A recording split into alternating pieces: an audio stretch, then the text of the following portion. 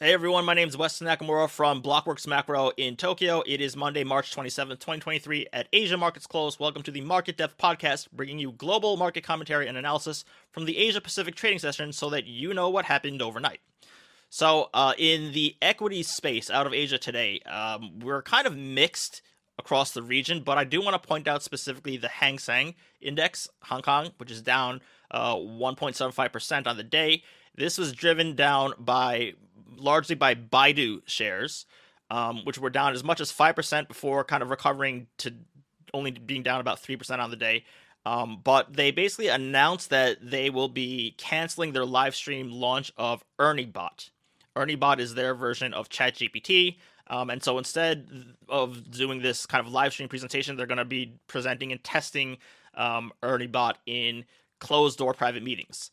And so this has had a drag on, obviously not just Baidu shares, but on the other kind of index heavyweights as well. You know, Meituan, Tencent down 5-6% on the day as well. Now, just note that we may have seen this movie before, like just very recently, earlier this month, when Baidu did their limited launch of ErnieBot, and shares fell like 10 to 15% or so in reaction over the following few days, but then saw a 25% reversal and recovery rally on the shares as analysts had one by one had positive takeaways coming out of these meetings.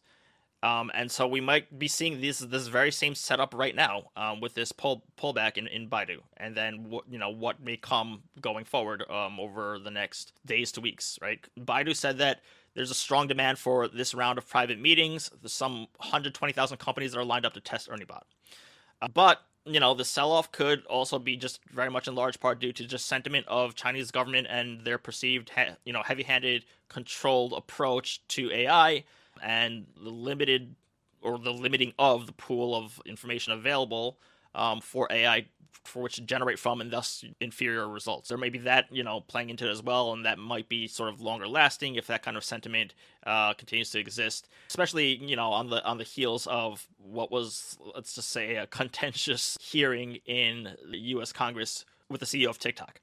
But nonetheless, just something that I wanted to point out on a single stock level that I thought might be of interest. Now, on to rates land, and the latest on rate volatility, for which those who have been following Market Depth know that I've been highlighting the sovereign bond market volatility as, like a centerpiece of what's on my radar in markets. And it's not that I'm choosing this kind of stuff either. This is what is presented to me in markets, and therefore what I'm following. I don't get to choose these topics, right? Markets and kind of developments choose them for me. So, last week, I discussed kind of what the real world implications are or repercussions of this like almost unprecedented rates volatility occurring over the last month or so. I talked about it via the scope of veteran macro hedge funds who can't seem to handle extreme day-to-day swings in rates and are blowing up. So Brevin Howard, right? They've grounded 3 rates traders. Gratitude Asia shut down due to this month's front-end rate vol having erased years of gains. Then you have Hader's Jupiter Fund, which was up 200% in 2022, is currently suffering the worst losses since inception in 97, once again due to not just their short position in front-end rates, but just the wild swings in rates. So now the latest on that front is now we have Roko's Capital Management, okay, about $15 billion in assets under management, who was up 50% in 2022, is currently down 15%. On the month as of March 17th, and if that persists, that would be the second worst month since inception. So Chris Rokos wrote a letter to his investors this Saturday saying, quote, "We have de-risked following this month's market price action, and P&L volatility has declined substantially as a result." Okay, so yet another one, and it's neither the last one nor are the ones I've mentioned so far a comprehensive list in any way at all. This is just what we know about, but I guarantee that there's far more blowups that we don't know of. And again, this isn't over by any means. This is very much like real-time, ongoing matter. Okay, now, why am I making a point about these hedge fund blowups? So first of all, I discussed this in last week's, March 22 episode of Market Depth. The episode's called Hedge Funds Blow Up from Rate Volatility from March 22nd. Check that out for further detail on the subject if you haven't already. But I just want to add to my point on the matter, okay? So when these giant levered players in markets blow up or have sudden, steep record losses, these aren't times for orderly exits out of positions, okay? That's forced exiting and unwinding and margin calls and like automated risk model liquidations and all that. Okay, in other words, what that means is it's price indiscriminate execution behavior at work. So when you're an execution trader on the institutional side, on the buy side or on the sell side, right? Your job is to execute the large, like notional sized buy or sell order with minimal market impact. That's the job. Actually, the job is to get the best execution, possible, right? So if you can get a trade fill that's better than what's quoted on screen, then that's doing the job well, right? But the basic fundamental purpose is to not move markets, particularly and obviously against yourself as you're executing your own order, right? Like if you're buying up large quantities of XYZ, be stealthy, right? Don't start lifting the ask price in full size and shove the market upwards on yourself as you're still in the process of getting your full sized fill done, right? But when it's like code red emergency time for literal survival of the fund, it's price indiscriminate position exiting rush out at any cost execution behavior.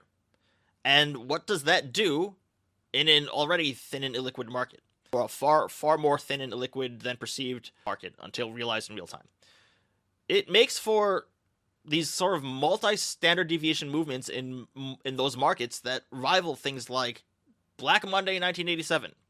And then the subsequent apology letters to investors that they've taken massive hits to their P&L or are just outright out of business, right? So this is why I'm pointing these like wrong-footed hedge fund mishaps, these disasters out, okay? What we're seeing in extreme market volatility and the MOVE index at or above 2008 levels, that kind of volatility triggers levered funds to suddenly behave in price indiscriminate trading. And if not, the actual implosions themselves visible in market price action. What you're seeing in the front end of the rates curve at the 2-year end, these huge swings up and down, especially, yields down, so prices up, that could very well be one of these hedge funds trying to exit a position or exiting position price indiscriminately that's being, reflected or shown in markets. And therefore, so what we're seeing in terms of like things like yield curve steepenings as of late, right? Or front end rate pricing in general, right? It's not necessarily like only what markets are telling us, right? Because everyone is looking at the huge dispersion right now between what the Fed is saying and what they're guiding for, right? Versus what market prices are, right? So, like, yes, there's a disparity between the two, between what the Fed is guiding for and where markets are pricing. Yes, I acknowledge that there's a disparity, but it's likely not as extreme as it seems or as it's priced currently, okay? And markets are just reflecting the behavior of traders with market-moving firepower whose house is on fire, right? So if there's a crowded short front-end rates position across many hedge funds, let's just say random figures, let's say there's like 50 large hedge funds all positioned like short in 2 years, okay? And then there's an extreme volatility and collapse in front-end yields or a massive bid in 2 years, right? So that movement may just be forcing others, the first 10 with like the most sensitive sort of risk models or the most levered to have to force exit, and then that triggers the next 10 to have to do so, and then the next 20 to have to do so kind of all at once, right? And they're doing so like resulting in just a further collapse in yields, and therefore market pricing that's divergent from the Fed guidance, but that's not an opening of long 2-year positions against the Fed, right? That's, again, forced exiting of positions that are actually in line with the Fed, right? Short-term interest rates will rise. That's why they were positioned short. They're getting forced squeezed out of those positions, right? So that's a huge difference between new longs coming in and being forced out of something that was actually in line with the Fed all along. Now, I'm obviously not saying that there's like no long 2-year positions being opened in defiance of the Fed. Like, obviously there are. What I'm saying, though, is that there are both new longs and short covering. And everyone is just talking about it as if there's only one type of market buying. Like, this is only new longs, without considering that there's also buying to close positions that exist as well. So, look, I don't know just how much more of this position cleansing is left out there, if at all, but I just offer this perspective to consider, that there are plenty of positions that are, or were, actually in line with what the Fed is guiding for. But they're being forcibly and unwillingly, forced out of these positions in a cascading manner in this low, trading liquidity and high volatility market setup. And if these blowups wrap up soon, we may very well see markets and the Fed kind of reconverge, at least more than they are currently. So this notion of like markets know everything, forward-looking manner, just believe markets because they're the best kind of indicators of what's to come and all that, that might not be as ironclad as it used to be. Like, this time might be different in that way, right? Like, what we read from signals in market pricing may not be as pure reflections of recessions coming or whatnot, as they used to be. And we might be learning that kind of flaw in real time. Okay, so that's something that I just want to present to everyone before we read too deeply into market price levels themselves and price action as a sort of a reflection of what investors collectively behave, are doing and are pricing for. I think that, in fact, most of it is being heavily influenced by forced position exiting from positions that originally did agree with the Fed's more hawkish guidance than currently being priced. Okay, so it's just something to consider. So as it relates to like looking ahead for the week, we have a whole bunch of Fed speakers throughout the week, right? And so if there's a market move at the front end or anywhere, right, let's not attribute that directly to what the Fed speakers are saying or not saying or whatever it is that they're espousing or what have you, right? Like, it could very well just be kind of mechanical or like we need to stay in business sort of decisions or forced arm twisting that's going on in markets that happens to just be coinciding with or is just being triggered by one after another, very crowded positions or just very high and untradeable rate volatility or market volatility in general. Okay, so it's just something to keep in mind for the week. At the end of this week, we're looking for, US PCE data at the end of the week, but more so, I'm also looking at the China manufacturing PMI coming out on Friday. I'll get more to this in the next video, but that print could potentially really matter. It was very much so market moving on the last month where the China manufacturing PMIs came out very strong and much more so than anticipated, and it had a risk-on reaction cross-asset. Not just in the Hang Seng Index, not just on dollar CNY, but on E-mini futures, on Bitcoin, on everything across the board. Okay, so again, I'll get into that more for the next video. Okay, so that's it for me. Thanks for watching Market Depth.